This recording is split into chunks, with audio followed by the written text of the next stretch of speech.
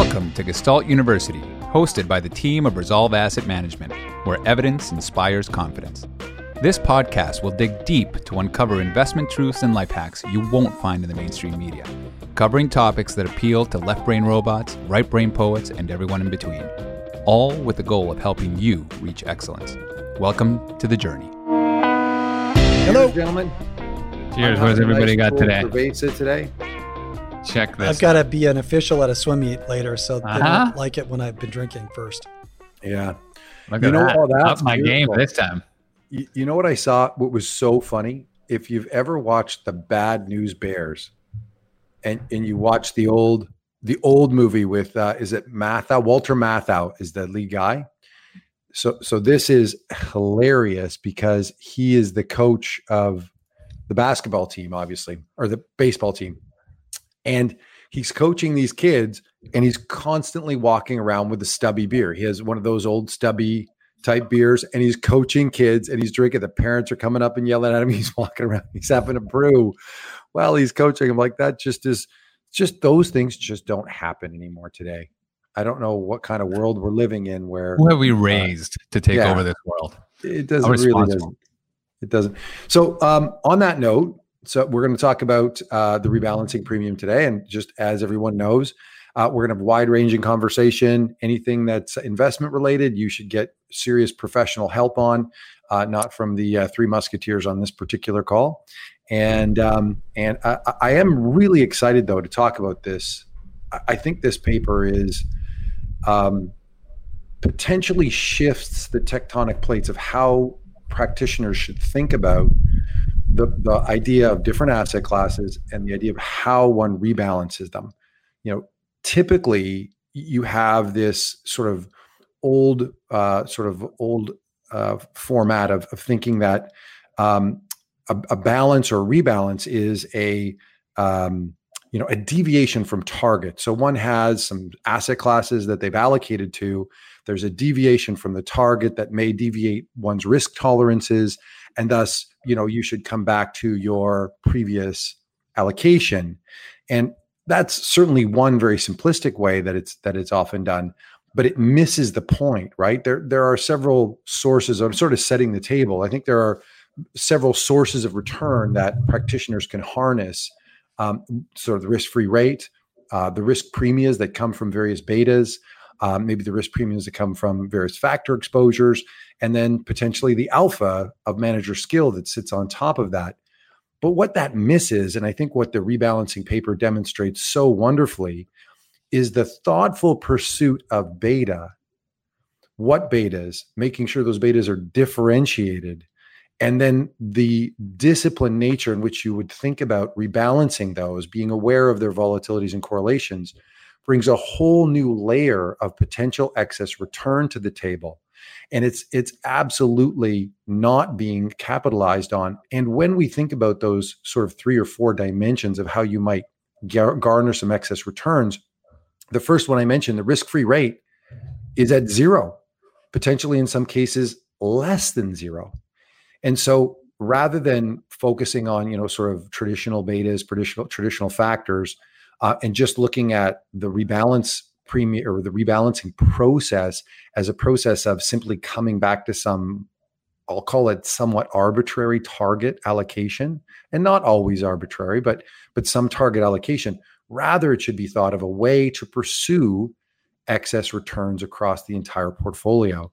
And I think this is where, a lot of times the idea of the asset classes themselves and then the rebalancing are viewed separately. It's better when the process is fully integrated. And I think I'll stop talking. I'll turn it over to you, Adam. I mean, you've worked. No, I think that's actually your last comment hits it right on the nose, because I think what we tried to do with this series of papers, keep in mind that the paper on rebalancing premium was an addendum or an appendix to the original paper on global risk parity, right? And I think the idea is, look, why do we like just not to continue to beat the same dead horse we beat all the time, but why do we generally like risk parity?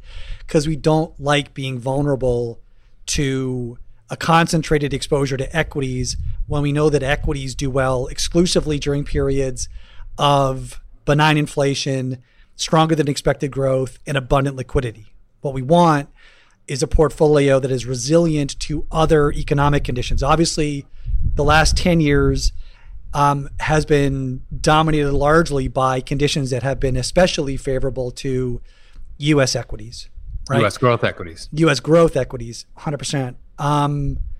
But we know as we look back decade by decade by decade back to 1900, and we've got data series from providers like Global Financial Data that go all the way back to the 1700s, and in some cases for British stocks and Dutch stocks back to the 1300s, right? So we've got very long histories. So we know that economies go through periods of unexpected shocks, both positive and negative to growth, and unexpected shocks, both positive and negative to inflation. And that equities are only really fundamentally designed to do well in a couple of the four potential quadrants. And U.S. equities especially are only really expected to be the top performer in one of those quadrants, right? And we've been in one of those quadrants, sort of disinflationary growth quadrant for the past decade, which is a reason why U.S. equities have completely dominated every other asset class.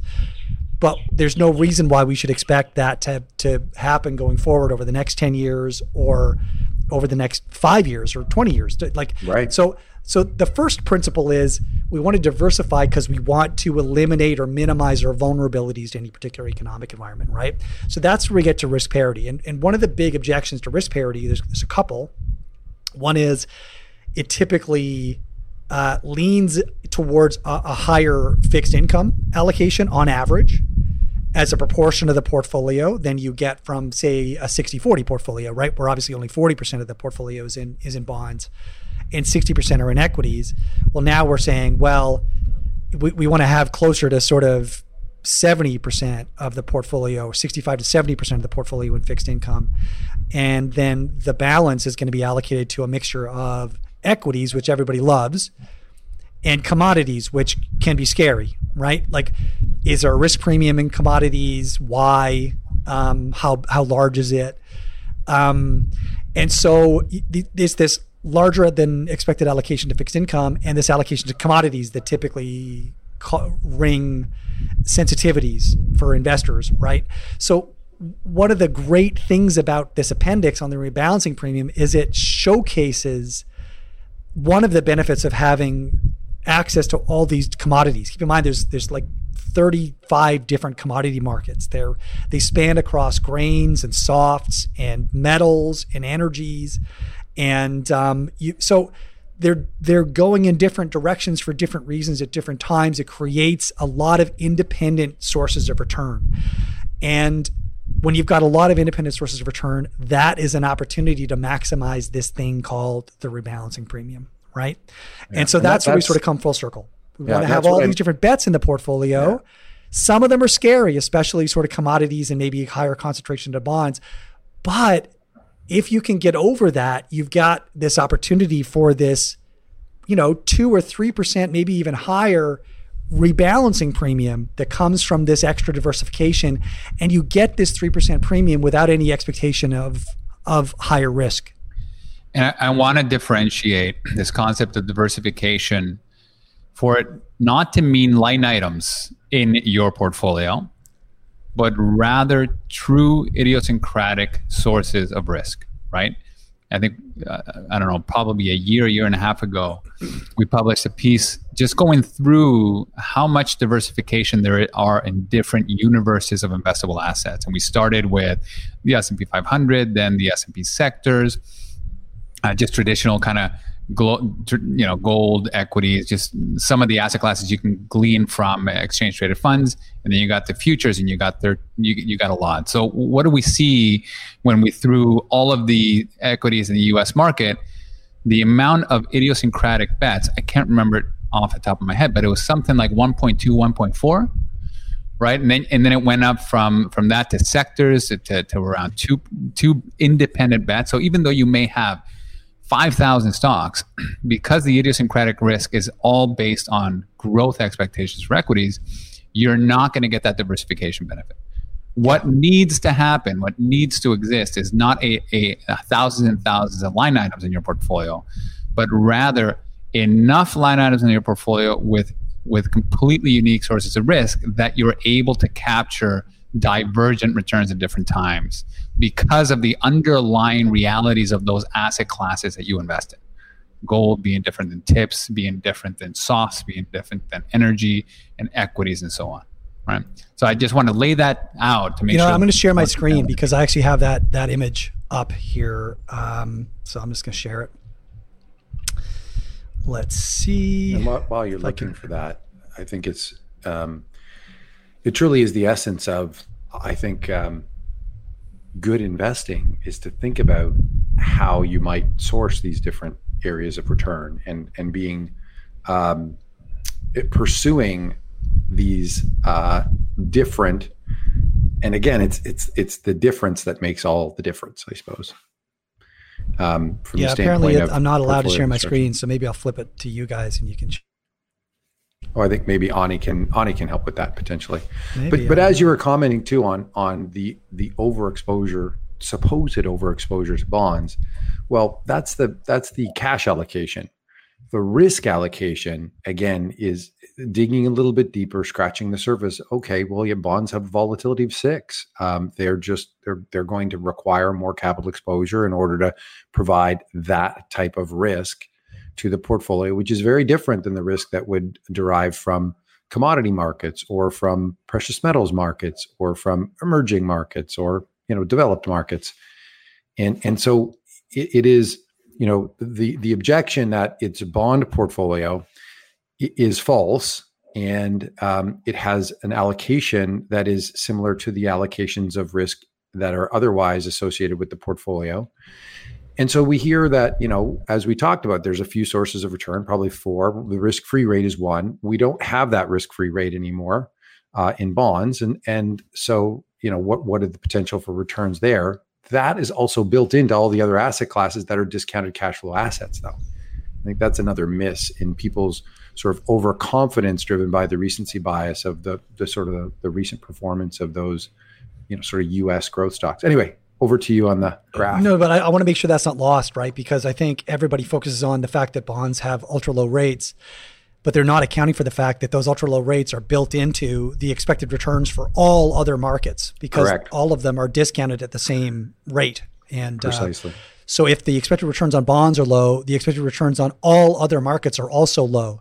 And if that's not true, then you're expressing the view that markets are not efficient.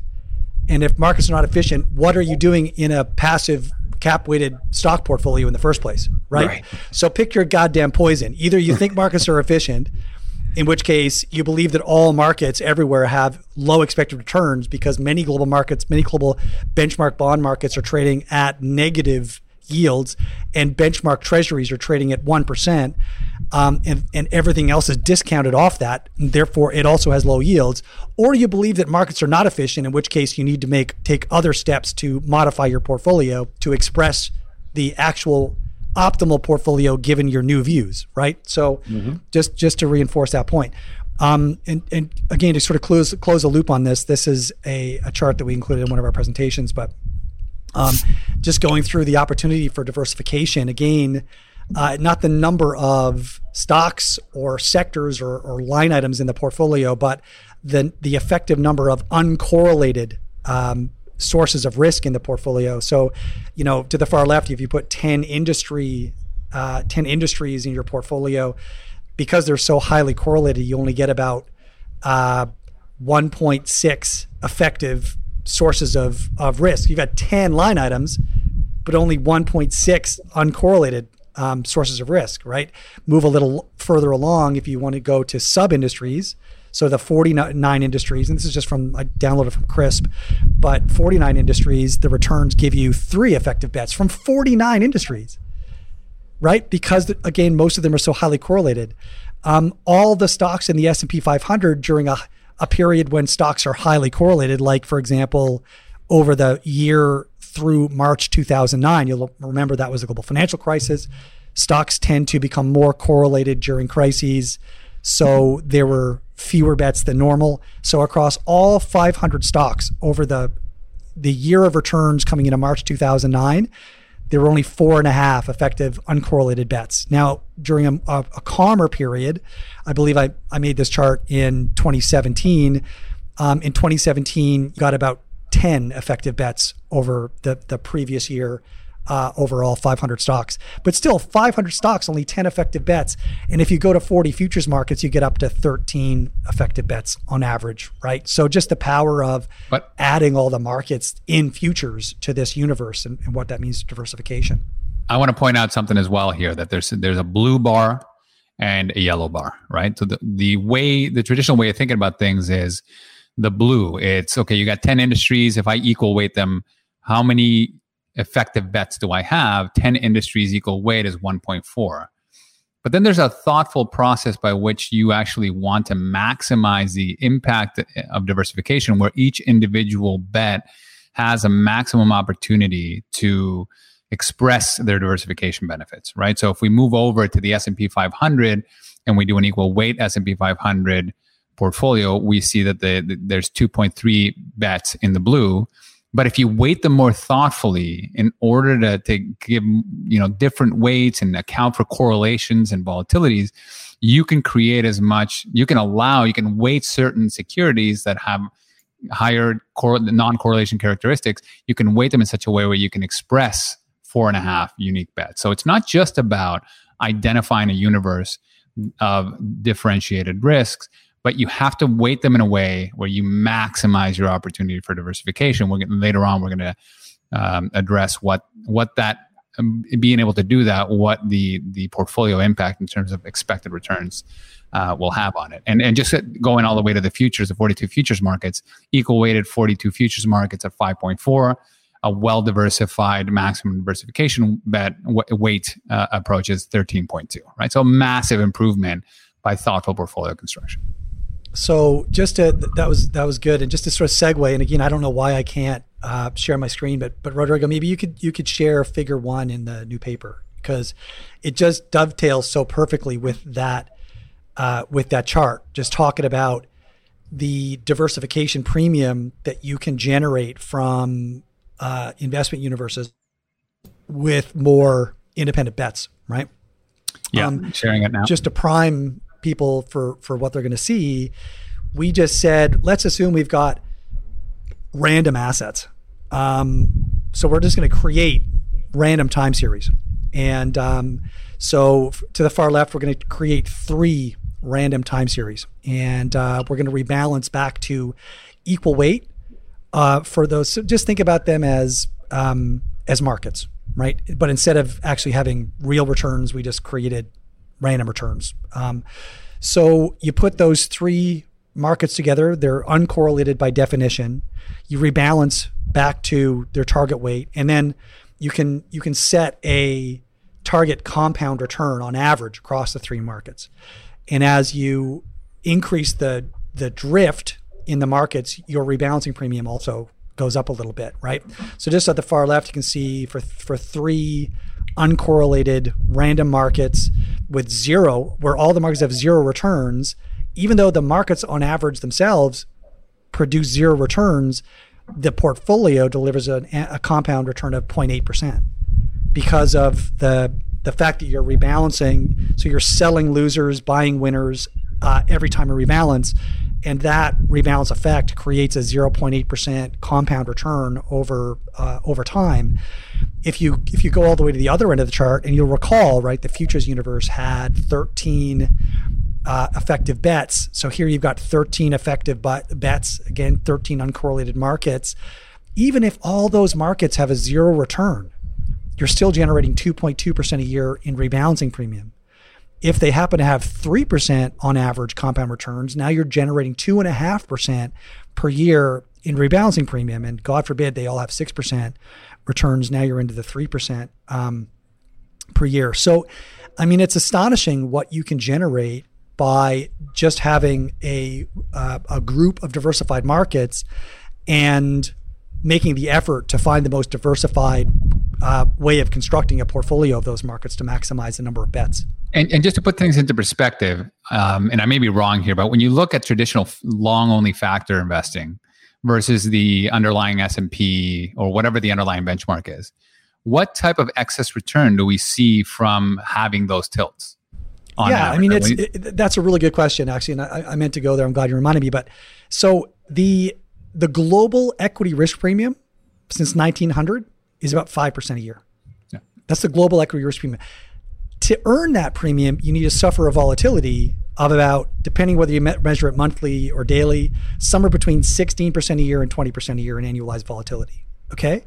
All of these returns in this plot are what you get at 10% volatility. So if you get 5%, I'm just going to keep the math simple. If you get 5% at 20% volatility, it means you get 2.5% at 10% volatility. What I'm showing you here is you get the same premium just from rebalancing as you get from the equity risk premium when you scale it to the same volatility. That's how powerful this effect is when you apply it across such a diverse basket of markets. And what I also want to emphasize is that traditional equity selection type of factor investing, the excess return above the S&P 500 tends to be 1%, 2%, 3% in back testing without transaction costs and the like. This competes with that without getting fancy, right? This is a simple matter of the benefit of the rebalancing risk, that excess juicy return that you can get without taking excess risk. So that's a really good point, because what it also says, if you sort of flip it around, it sort of says, this is the opportunity cost from concentrating, right? This is what you're giving up in order to express active views. In other words, to take a confident stand that one market is going to substantially outperform another market. If you create concentrated portfolios that lean heavily into certain markets, then you are by definition giving up the opportunity of diversity and this diversification premium. So there's a trade-off based on your level of confidence that is, if you've got to be really, really confident to want to give up this, what is essentially a free premium that you get just from diversity. That's right. That's a great point. That is it is the point. Because what is that threshold, right? If you want to concentrate, what do you actually have to have a level of confidence of achieving and executing on? What VIG, what excess return do you need in order to be able to say, I don't need that basic stuff. I want to do this advanced stuff that's going to give me that much more benefit. It's a big leap to make, right? Because one is about, again, risk parity, going back to the concept, is it's all about preparation. You don't have to make a prediction of which asset class is going to work in the future. The only assumptions you need to make is that these asset classes will continue to have idiosyncratic realities based on their underlying fundamental features, right? And we all need to get behind that. Or some may not, but I think we can make a strong argument as to why gold will continue to be different than tips and so on. That's the assumption you need to make. After that, you don't need to predict. You just get that, right? And that's an important. Everything else requires you to have a little bit of prediction emphasis and prediction confidence. Exactly, and the same goes in the other direction, right? Like when you emphasize one market, it's the same as de-emphasizing other markets. And so we hear all the time about people that don't like risk parity because of and Mike addressed this from a risk-weighted standpoint, but a lot of people don't get that. What they see is a concentrated allocation to bonds. And so when you're concentrating, when you're saying, I don't want to own bonds, what you're doing is you're eliminating the opportunity for diversity, right? You're eliminating a variety of independent bets. And so that's a strong statement. You're saying, I want to be concentrated in all of the other things that instead of holding some bonds, right? And it's, I think, tying together what Mike said about the fact that if you look at a portfolio in terms of its capital weights, you can't really get a good sense of the diversity of the portfolio. I mean, if you know that bonds are substantially less volatile than stocks, and you understand the dynamics of risk contributions, you might be able to sort of intuit it. But once you go past 2 assets or 3 assets, it gets essentially impossible. You're trying to visualize a 13 or 60 dimensional space. So like, there's no way to do it, no way to intuit it. So you sort of have to trust the math that you're going to get diversity by not aggressively saying, I really don't want to own any of these, or I really only want to own this, right? I only want to own equities is the same statement as I don't want to own any bonds, right? And so it's a very strong position to take with a potentially large opportunity cost. Well, think about it. I always use the example of the German bunds, right? This belief right now that you're not going to get any yield from treasuries whatsoever. Right? So why have it? As we speak with advisors, they're reducing their treasury exposures or eliminating them altogether because they see that the only place that they're going to be able to provide value to their clients in terms of meeting that 4% threshold in retirement is through the best performing market, regardless of the risk you're going to take. But what if they're right? Let's assume that they are right. And over the next 10 years, equities do well. But it takes 8 years for that to manifest because some reason the central governments do, continue to push yields down. We go from 1 percentage point yield in the treasury to -3, and that takes 8 years. And then it all unravels. And you have this massive equity recovery where you make that 4% annualized return. Well, you just gave up 8 years of rebalancing premium in order for your view to be correct, right? That's a lot to give up. There's an extension there, Rodrigo, that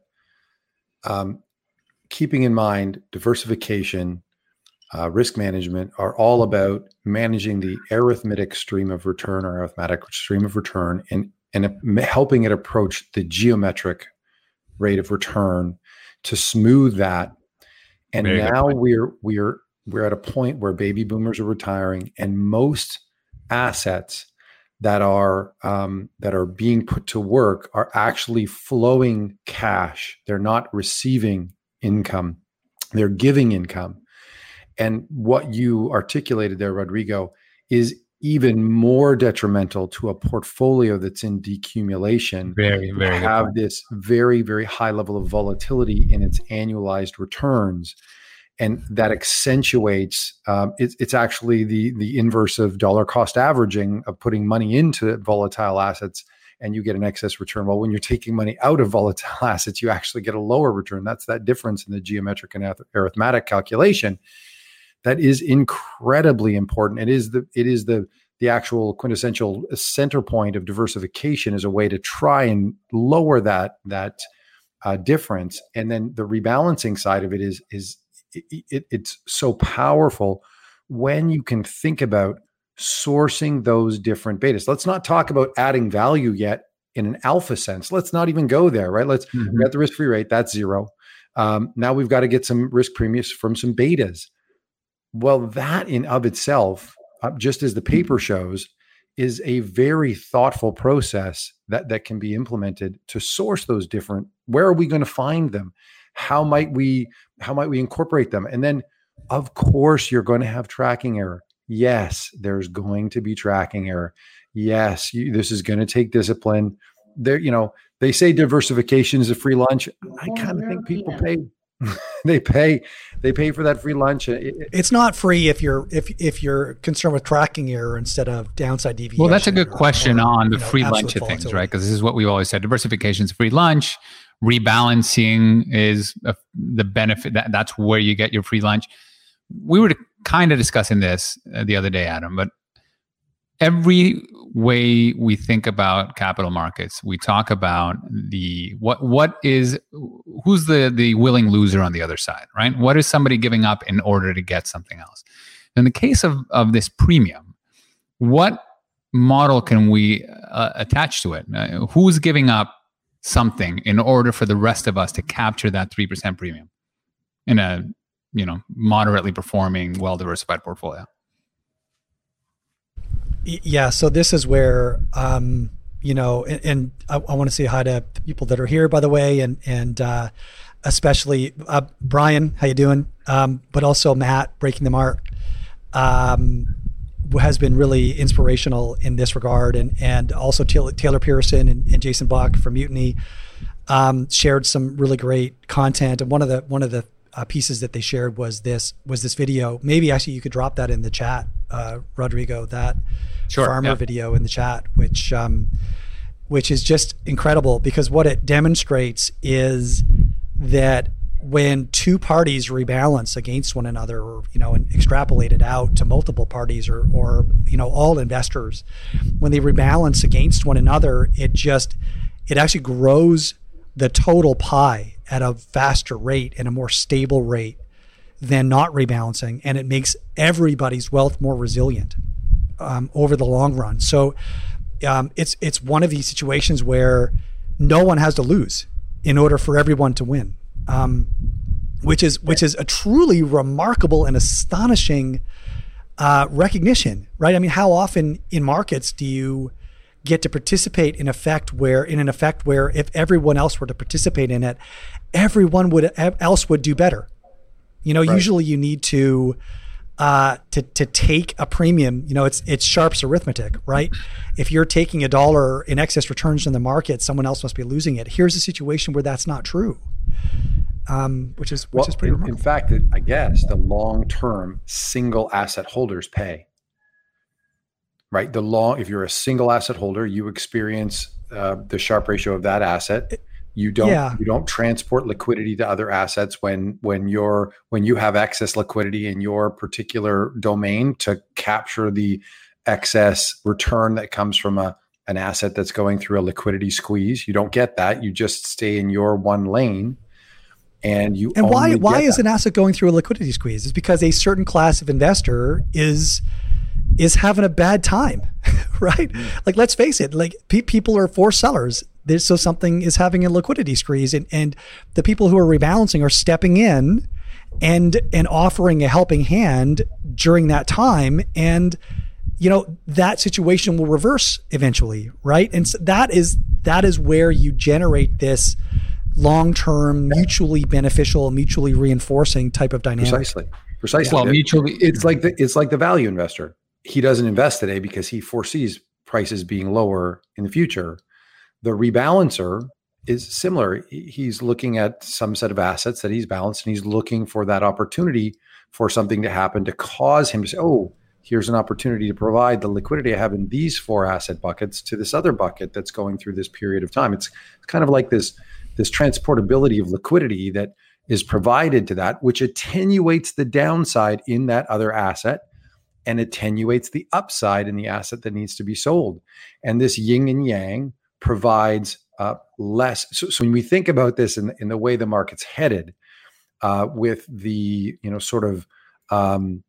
popularity of market cap, the popularity of the U.S., the 10 stocks in the U.S. that are dominating the market cap, and the S&P 500, when you think about that, you have a setup here where certainly we have high valuations, we have very low interest rates, the risks are higher, the possibility of correlation spikes is higher.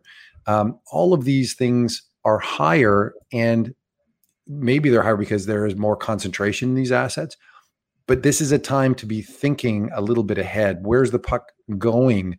Not where's it been. Each decade seems to have its own sort of persona. And if we think of the 90s were quite different than the knots. The knots were quite different than the 10s. Here we are at the beginning of the 20s. Now, it doesn't obviously work out. Each decade is unique to the year, but we go through these regime shifts. And so if you think you can predict them, that's the alpha. That's that excess return. We did cover that in one of the. It's totally fine. You know what the hurdle is now, right? It's very high. Yeah. So I wonder if we could shift gears a little bit. We've certainly beat this diversification horse to death. I'd like to know, Adam, you were sort of deep into this. What were the things that surprised you? What were some of the things that, I know you and I talked about a few things where I'm like, oh, that made me go, but for you, what were some of the things that sort of, this is a little bit different, or this is better than I thought? What were the key I was surprised by the number of the amount of diversity among the commodity markets. I mean, if you look at the risk allocation, the average risk allocation within the sort of most diversified risk parity portfolios, you get a lot more allocation to commodities than you would expect. You think about a more traditional global risk parity where you target equal risk to an equity cluster, a bond cluster, and a commodity cluster. But the commodity cluster is typically weighted by production, or you can imagine the Goldman Sachs index weights by the dollar value of production of these commodities, that sort of thing, or the Reuters index equal weights the commodities, right? But you're not getting the maximum amount of diversity. Like just going back to Rodrigo's chart that he was showing earlier, and I may get the numbers not exactly right, but I think you get sort of 4 or 5 bets from equally weighting all of the futures markets, but you get 13 bets from maximizing the diversification using an appropriate optimization, right? And so the ability to allocate to the commodity cluster in a way that is aware of and maximizes the diversity in that cluster, and then acknowledging the optimal diversity of all of those different commodity clusters against the different financials, against the different equity markets, and against the different bond markets. When you put them all in together, I was astonished at how large the premium was. I went into it thinking, well, a 3-asset permanent portfolio. I'd seen some papers that shows that the rebalancing premium was on the order of about 1% for them, and I validated that in the paper.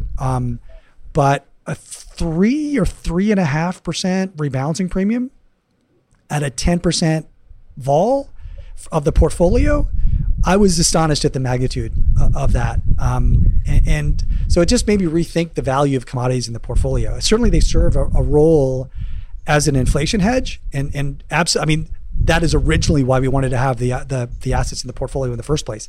But there's this sort of niggling concern that there'll be a bit of a drag to returns. Turns out, because of their diversity, when you rebalance them, there is a material premium in commodities just from rebalancing among all the different bets. From having them there. Yeah. No, 100%. That was shocking to me as well.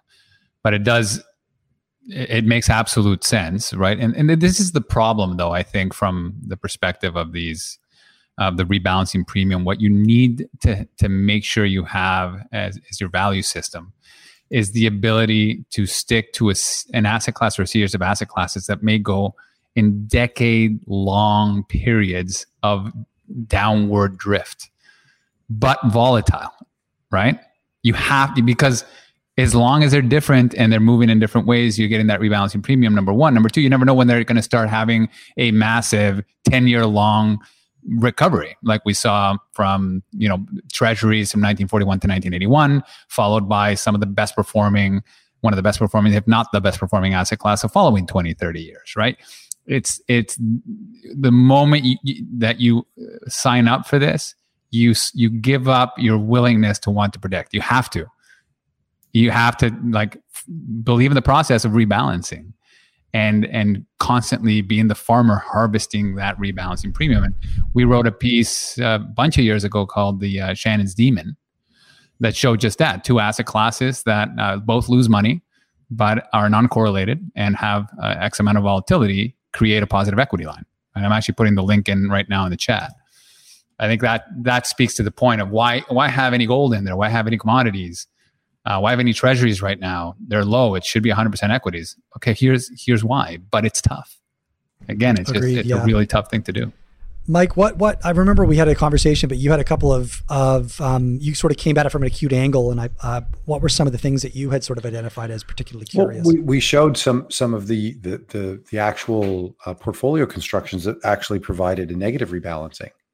And you and I were sort of talking about. I was going to suggest that we show Figure 6 actually to sort of illustrate that. I agree. That was another one that really, because I know that for example, the hierarchical risk parity method has gotten a lot of attention. I apologize for the windiness. I thought I'd try to be outside today, but it is more windy than usual.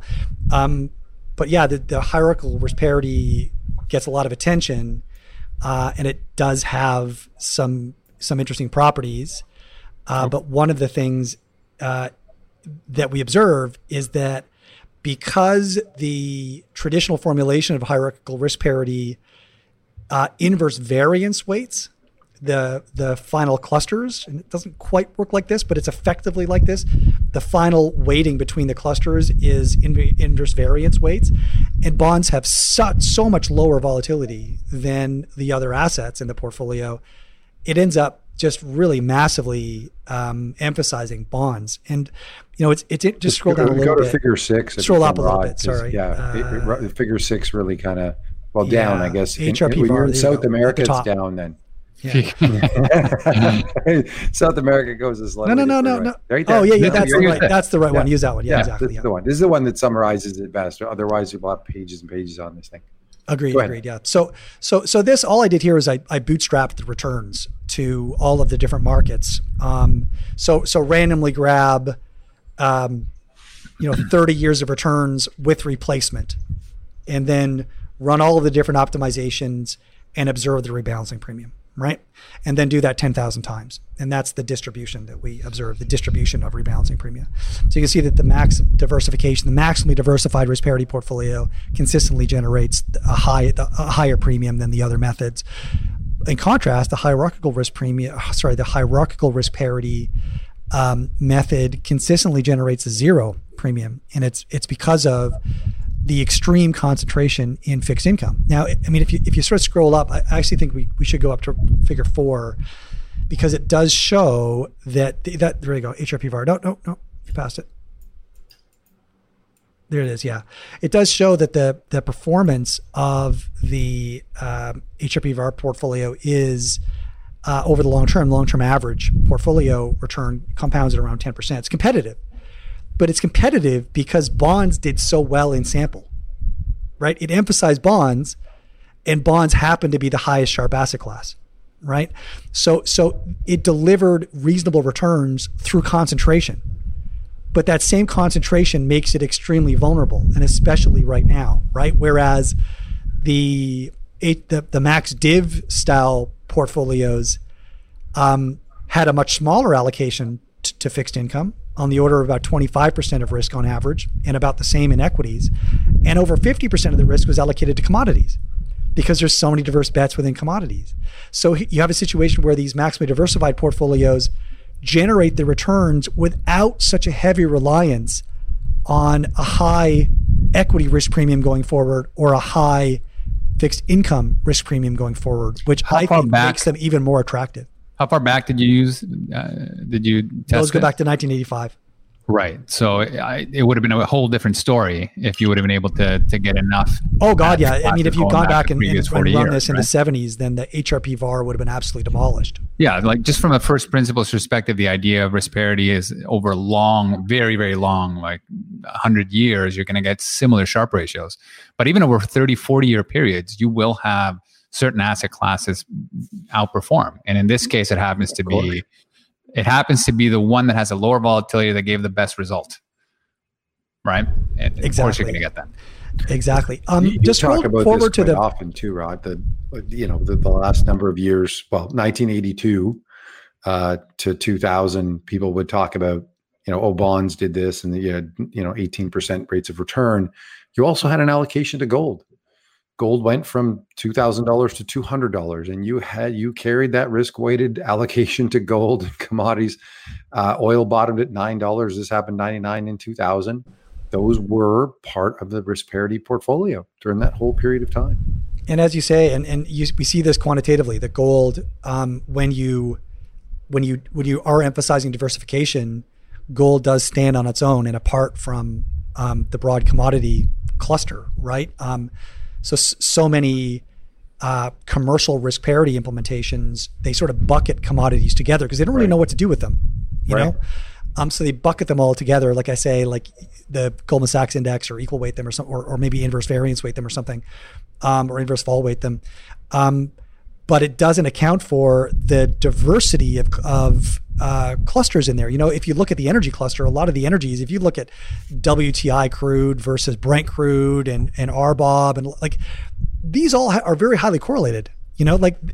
They're not, you can't allocate within the energy cluster and get the same diversity that you can get by allocating between the different clusters, right? And so having an awareness of that, of the broader relationship context really allows you to emphasize and far more bets emerge. That's a great point to dig into, because I think, as I think about this from the standpoint of the different sources of return that we have, and that we have to prioritize the sourcing and finding of these different returns, and how do we do that?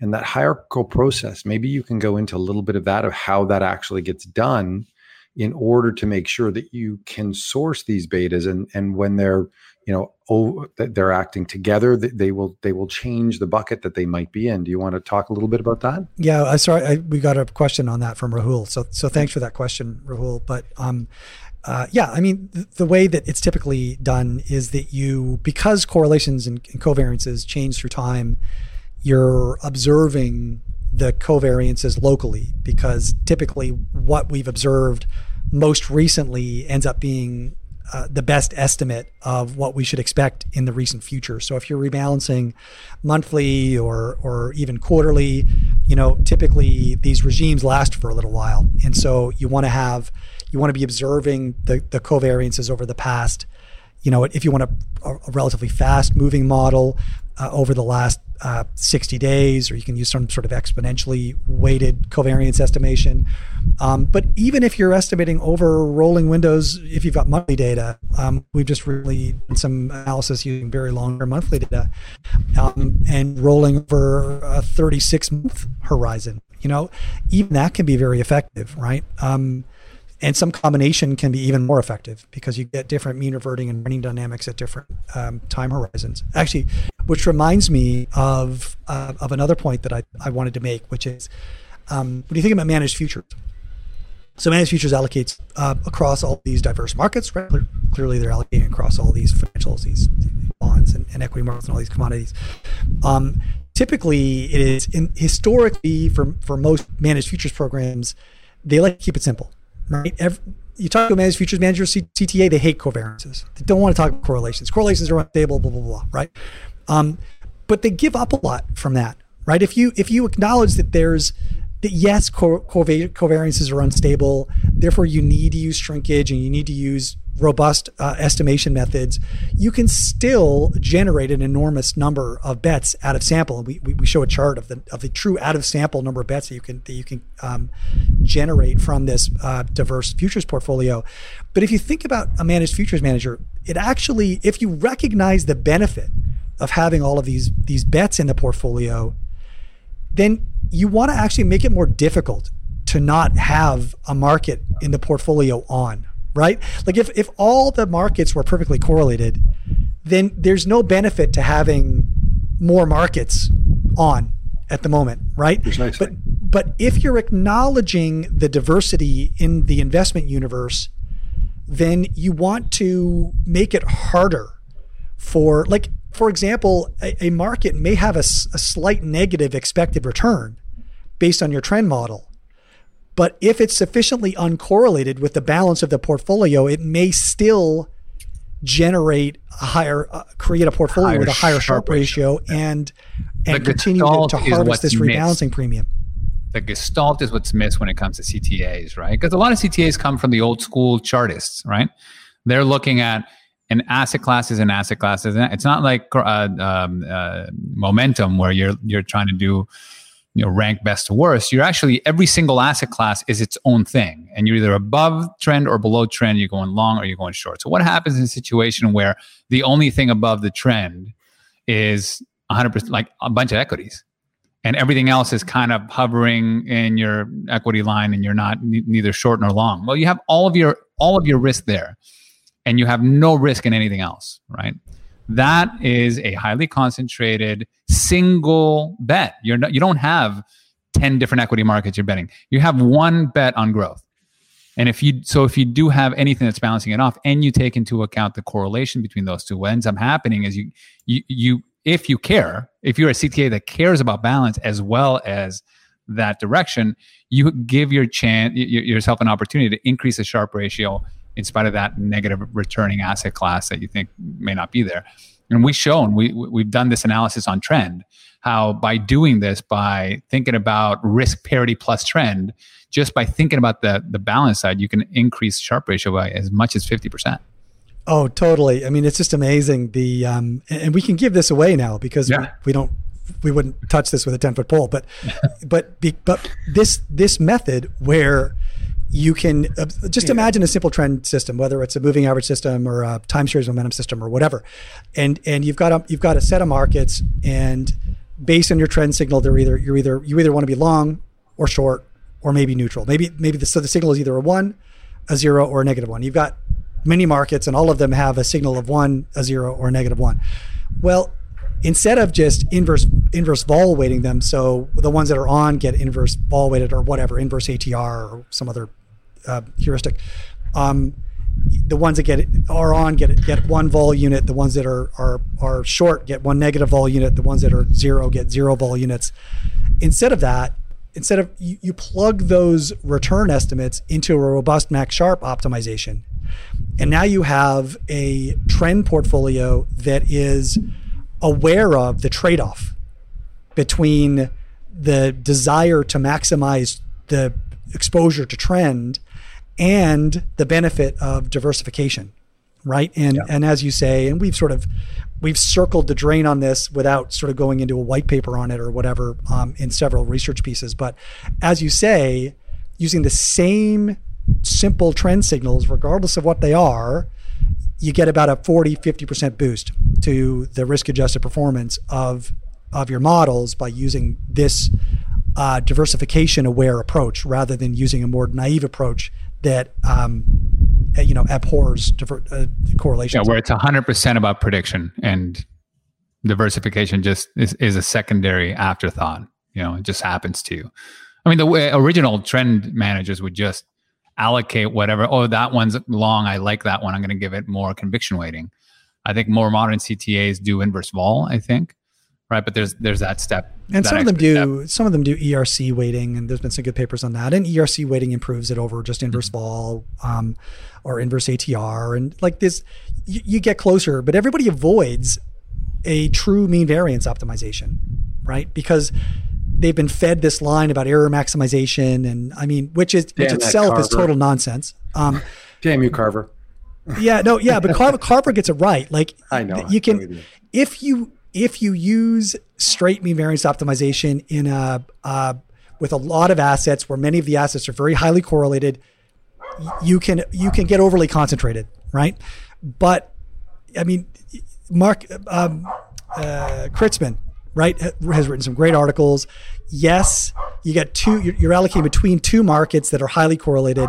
A very small change in mean might cause you to go 100% in asset A, 0 in asset B, and another very small change in mean might cause you to go 0 asset A and 100% in asset B. But the reality is, if the change in mean is very small, then the actual mean variance expectancy of the portfolio is exactly the same, whether you own 100% asset A or 100% asset B, right? Yeah. Optimally, you'd own 50% in A and 50% in B because there's idiosyncratic risk that you're not capturing in the optimization, right? And that's what a robust optimization will deliver, right? So you can do that using regularization, using bootstrapping. There's a variety of different ways to achieve that outcome. Ensure that 50-50 like approach. But this is it. They're right. I mean, nobody's saying you're not wrong and that small changes can lead to drastic shifts in allocations. But from a risk parity lens perspective, those allocations are identical. Well, you're either from a 100% in variance NASDAQ and 100% in S&P, right? It doesn't really matter if you're one or the other. Like you said, there's idiosyncratic risk. You want to have both. But if you kind of play that out and let it all and assume no transaction costs, then it ends up being the same portfolio in spite of those drastic changes in allocations. Well, even with transaction costs, it's the same because you've either got to trade 2 units of one or 1 units of 2. Right. So it's the same. I think that's missed so often, and is just another example of how people miss the opportunity cost of diversification. The loathing of mean variance optimization is just astounding to me. And it makes a lot of sense because I think one of the first paper we wrote back in 2012 together talked about GIGO, right? Garbage in, garbage out. So I think the industry has used mean variance optimization, assuming long-term volatility expectations of equities and bonds, long-term correlation of equities and bonds, And if you're just using those and applying mean variance optimization and doing whatever, your capital market expectations based on what they've done over the last 100 years, then yeah, you're probably going to hate mean variance optimization, right? But it just come such a long way. And that remnant of, people leaving wirehouses and saying, I'm never going to use that again. It just, you can't breed it out of them. They don't understand the benefit. It might be a similar situation with rebalancing. What is rebalancing? When you talk about rebalancing, for most people, what is it? It's either calendar based or threshold based, and it's based on those two dynamics on the most popular asset classes called 60-40. You've seen this constant degradation of any exposure outside of that, and so I think that the vast majority of people would probably pass on the paper, just breeze over it, because they're thinking of it in a very simple dynamic and not understanding the true implications of, well, first you've got to find and source the different return streams that are firing at different times, and understand that that's not a stationary thing, that those things do evolve and move, and you have to have some mechanism in order to track that, in order to monitor that and adjust to that. I forget which figure, figure 4, right? In the rebalancing paper shows how the number of, out of sample independent bets changes, right? They do cluster in response to changes in the covariances. Yeah. And which is a function of the regime shifts that is occurring. And so you do need to pay attention to that. Now, something like a permanent portfolio goes a long way. It's super simple, but it doesn't quite maximize the opportunity. And so I think that's something that, from a rebalancing perspective, Well, here's an interesting point, Mike. Right? So we know a lot of people who run a permanent portfolio individually, because they're like, well, I don't want to pay fees. Yep. And this is super simple. I can run it myself. I don't need to pay any fees. Right. Yep. Well, the rebalancing premium on the permanent portfolio is 1% a year. The rebalancing premium on the maximally diversified risk parity portfolio is 3% a year. Yeah. Which to me says you can pay 2% in fees and be neutral. And most of the risk parity strategies that I see commercially offered, you don't pay 2% in fees. And most people don't allocate to permanent portfolio. So that rebalancing premium is a lot larger. It's more close to like 2.5% a year. So let's. I want to just touch upon one thing you said, Mike, which is that there's this idea that the markets move and they evolve. We've talked a lot about the market dynamics leading to alpha going away when there's too much money going into a methodology, overcrowding and the like, right? So we've written a ton on that. It's one of the reasons why we try to avoid the crowd through our machine learning process. But taking it to this basic rebalancing that earlier on we said, well, it's there, it's always going to be there, it's a free lunch, it's just the dynamics. What type of overcrowding can exist here? And how can overcrowding possibly minimize or reduce the rebalancing premium in the future? Everybody listens to our podcast. Everybody buys into risk parity. They like what we're doing. Slight differences. What happens? I would think you're seeing that right now. You're seeing 10 stocks dominate the returns of global equity markets everywhere. That doesn't mean that there's not an opportunity. But we've seen massive divergence in correlations between those 10 stocks and bonds in the worst of it, right? And gold is now significantly lower correlated. So from an asset class level, I take your argument because I've had this right? Like if everybody rebalances, then the aggregate wealth of everybody increases. Yeah. And you also create a portfolio that is much less ergodic. In other words, you're much less vulnerable to a major catastrophic outcome in a single asset class, right? So everybody, less people take concentrated risks that leads them at the margins and panic to take aggressive action that leads to increased or decreased liquidity, which leads to lower volatility of single asset classes. And that lower volatility leads to a lower rebalancing premium. Well, I think Am I getting anything wrong? I think you're sure. Assuming that everybody is that there's this aggregate amount of capital that sits in the market and none ever leaves and none ever goes in. Like there's always going to be investors that are flowing funds into the markets and flowing funds out of the market that are going to they're going to buy and sell, and they're going to buy and sell at different times for different reasons. And totally that's likely the outcome. Risk but what if everybody's buying the risk parity, maximum diversified portfolio? I agree. So let's observe. Do you think that that's happening? No, the global. Listen, I got to play devil's advocate. No, it's a great advocacy for the devil. Let's look at the global market portfolio, right? So the true passive equity portfolio, just let's say equity. Let's ignore all the other asset classes. That would be sort of an ACWI-weighted benchmark to equities, and that everybody in the world should own that. In fact, everybody in the world collectively does own that. That's how the market cap manifests. But they all own it from a significant home country bias, all of them. And so I don't see. Yeah, you would need to eliminate home country bias, right? You would need to eliminate the need to feel like you can predict. You would need to eliminate the industry as a whole believing that they can predict the future. Like, it's just, there's so many hurdles for this to go. You know what my biggest one is, where I think there, as a Peruvian who's seen this happen, is capital controls, right? Where, look, we saw it in gold. Gold was at a certain level. There was zero volatility for gold in the majority of its modern history. Mm-hmm. And so all that rebalancing premium that we got from gold, it doesn't exist in that period. Hold on a second. There's a zero observed gold. The black market for gold was very different. So, right, but as long as you can transact, create a portfolio. That's the case. As long as you can transact. One of the key tenets of risk parity as well is that you need to be able to be liquid. You need to invest in liquid stuff, right? It doesn't work for VC. It doesn't work you get a rebalancing premium by rebalancing between stocks and cash. Cash has no volatility, but rebalancing between stocks and cash produces a rebalancing premium. Sure. And so if you've got several markets that don't trade but that are sufficiently liquid that you can get in and out of them, and you're able to trade other volatile markets, you're still able to generate a material rebalancing premium. Yeah, I think there will always be opportunities. What I'm discussing is the reduction of what we've seen in situ by a despotic series of leaders having capital controls on commodities, having capital controls on gold, having capital controls. I mean, one might say that we have some very big fears of capital controls and yield control in the treasury market, right? So those are the things I think when you look at the overcrowding discussions we've been having over the last few weeks. I mean, nobody's immune to it. I just think this process is the most immune to it.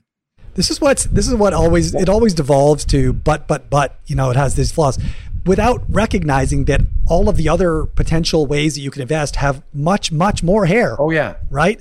So I know that we all want to be intellectually honest and whatever. And I think that's important. And we try to go to discuss things from all different angles, but reductio ad absurdum is also, I don't know how helpful it is because, people are resistant to new ideas in the first place, and they want to keep doing what they're doing. They want to keep doing what their friends are doing, and they don't need any more. And they're going to see the flaws in something new with much brighter colors, with more vividly, and with much louder noises than they see the flaws in what they're currently doing and what they're currently being advised to do. And so, I agree that there are some potentially non-zero probability future trajectories that could result in some of these weird situations.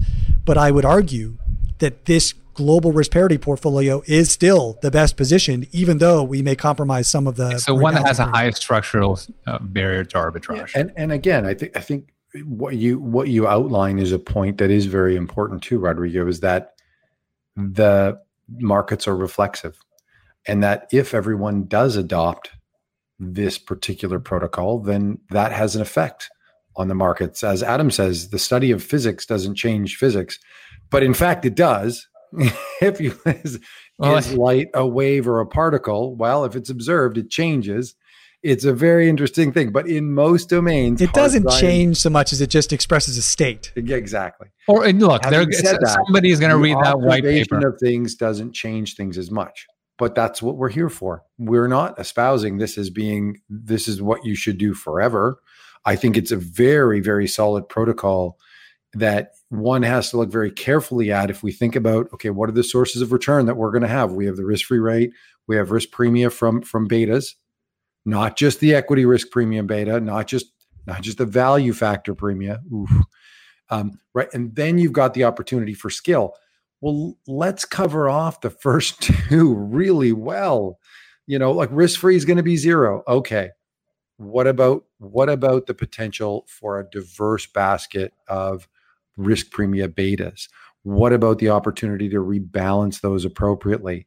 Then let's talk about more. And I would say therein lies some skill in that for sure, and lies some discipline, and lies the ability to tolerate tracking error. So there's going to be a price paid for those investors who take this particular path. But I think given what the paper talks about, these are substantial excess returns. Like these are returns that are on the order of risk premia excess returns. And look, and they reduce risk at the same time. And look, one thing that we haven't talked about that comes hand in hand with risk parity is that risk parity, because it's so diversified, could lead to a very low vol portfolio. And so you have the benefit of using Nobel Prize winning concepts from Sharpe, using leverage in order to increase your total return. So we talked about a 10% volatility risk parity portfolio that has has an excess return of 3% if done right. What happens if you run a 20 vol product because you're used to having 20% volatility as a international 100% equity investor, and you can handle that volatility and that drawdown? Well, all of a sudden you increase, maybe not double because you have to pay for leverage, but you've all of a sudden increased your rebalancing premium quite a bit. Well, keep in mind, our study was on futures, so increasing leverage is exactly. There's no exactly. Well, I think from a nominal notional perspective, from the average investor, they might perceive it that way. But I'm with you. No, but the point is that you want more return. I want more return, so I have to. The default is I have to be predictable. I have to use prediction. Mm-hmm. What I'm saying is that, well, hold up a second. Before you go there, first assess what your maximum risk that you can willing to take. See what the rebalancing premium offers you at that level, and then say, I need more. Great. Are you ready to go down the machine learning rabbit hole, right? Or some of the stuff that we do. But there's even more of a hurdle. Remember going back to the original point of if I can concentrate in equities and try to pick better equities. Well, your equities have a vol between 15 and 25 average. Okay, so let's get that risk parity rebalancing premium up to your vol and recognize that now your hurdle got even higher. Anyway.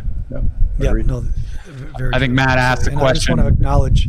Go ahead. Breaking the market, Matt, just focusing the lens on the fact that so long as we've got a group of investments that are uncorrelated and sufficiently volatile, there will be a rebalancing premium. And I think that's what we sort of triangulated on with Rodrigo's comment. So 100% agree. Yeah. So what is supposed to happen when something changes from liquid to controlled? So I mean, if something can no longer be traded, then it no longer represents an opportunity for an uncorrelated bet. So for sure, but control doesn't necessarily mean that it's not liquid, right? You could just set a price.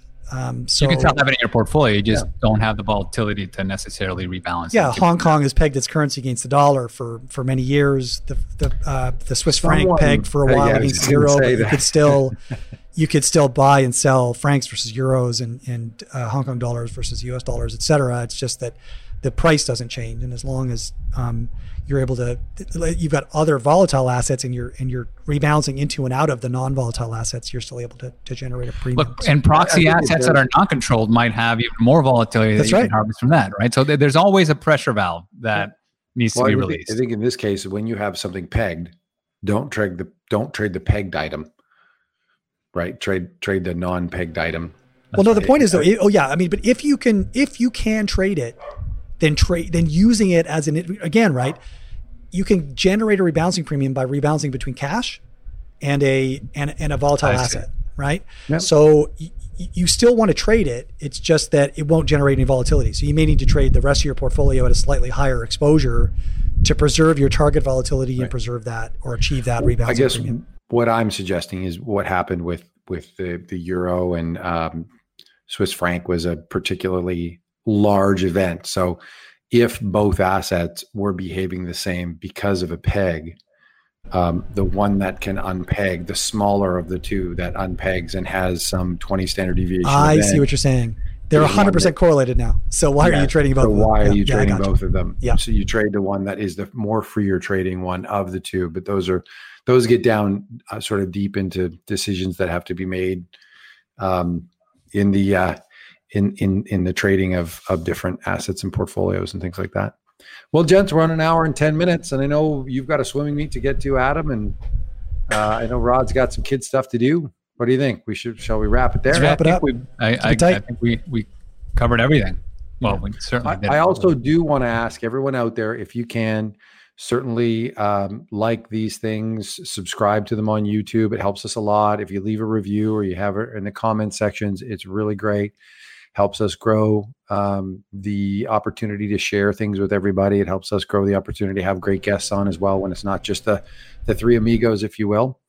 And we appreciate all your support. And that's a really good point, Mike, because hopefully I know Matt's on here and several others probably listening were tremendous helps in editing and bouncing ideas off for these papers. And right, true. Those contributions are enormously valuable, and really appreciate all the engagement and sharing, et cetera, of all the content, and just absolutely just keep it up. The more engagement we get on these shows, then the more guests we're able to attract more easily, more quickly, and the more interesting the conversations and valuable the conversations get. So good point. Amen. What do we have next week? Speaking of that, that's a good point. I just want to say that I'm shocked that it's been an hour and 10 minutes and Adam hasn't dropped his favorite line, where diversification is indistinguishable from magic. Sufficiently advanced diversification is indistinguishable from magic. Exactly. Yeah. Mike and bastardizing that Arthur C. Clarke. Veto that, but it keeps on coming out. Had to bring it out. Anyway, gents, great chat as always. Everyone out there, thanks to Meb Faber actually for canceling this week and giving us a chance to fill the gap, riff on this paper. So, So Wayne Himmelstein is with us next week. So right. Kind of exciting, which is really interesting, right? Because now you have a rebalancing premium across different asset classes. But now let's talk about the idea of the tail. And how does that impact the opportunity for diversification through a portfolio? This is a very, very, I think, complementary discussion to what we talked about today. So to truly get a robust portfolio, that's going to be a bit of fun. Absolutely. Agreed. All right, thanks, guys. Have a great weekend, everyone. Thanks for your listening. Everyone have a great weekend. Yeah, see y'all. Thank you for listening to the Gestalt University podcast. You will find all the information we highlighted in this episode in the show notes at investresolve.com/blog. You can also learn more about ReSolve's approach to investing by going to our website and research blog at investresolve.com, where you will find over 200 articles that cover a wide array of important topics in the area of investing. We also encourage you to engage with the whole team on Twitter by searching the handle @InvestResolve and hitting the follow button. If you're enjoying the series, please take the time to share us with your friends through email, social media. And if you really learned something new and believe that our podcast would be helpful to others, we would be incredibly grateful if you could leave us a review on iTunes. Thanks again, and see you next time.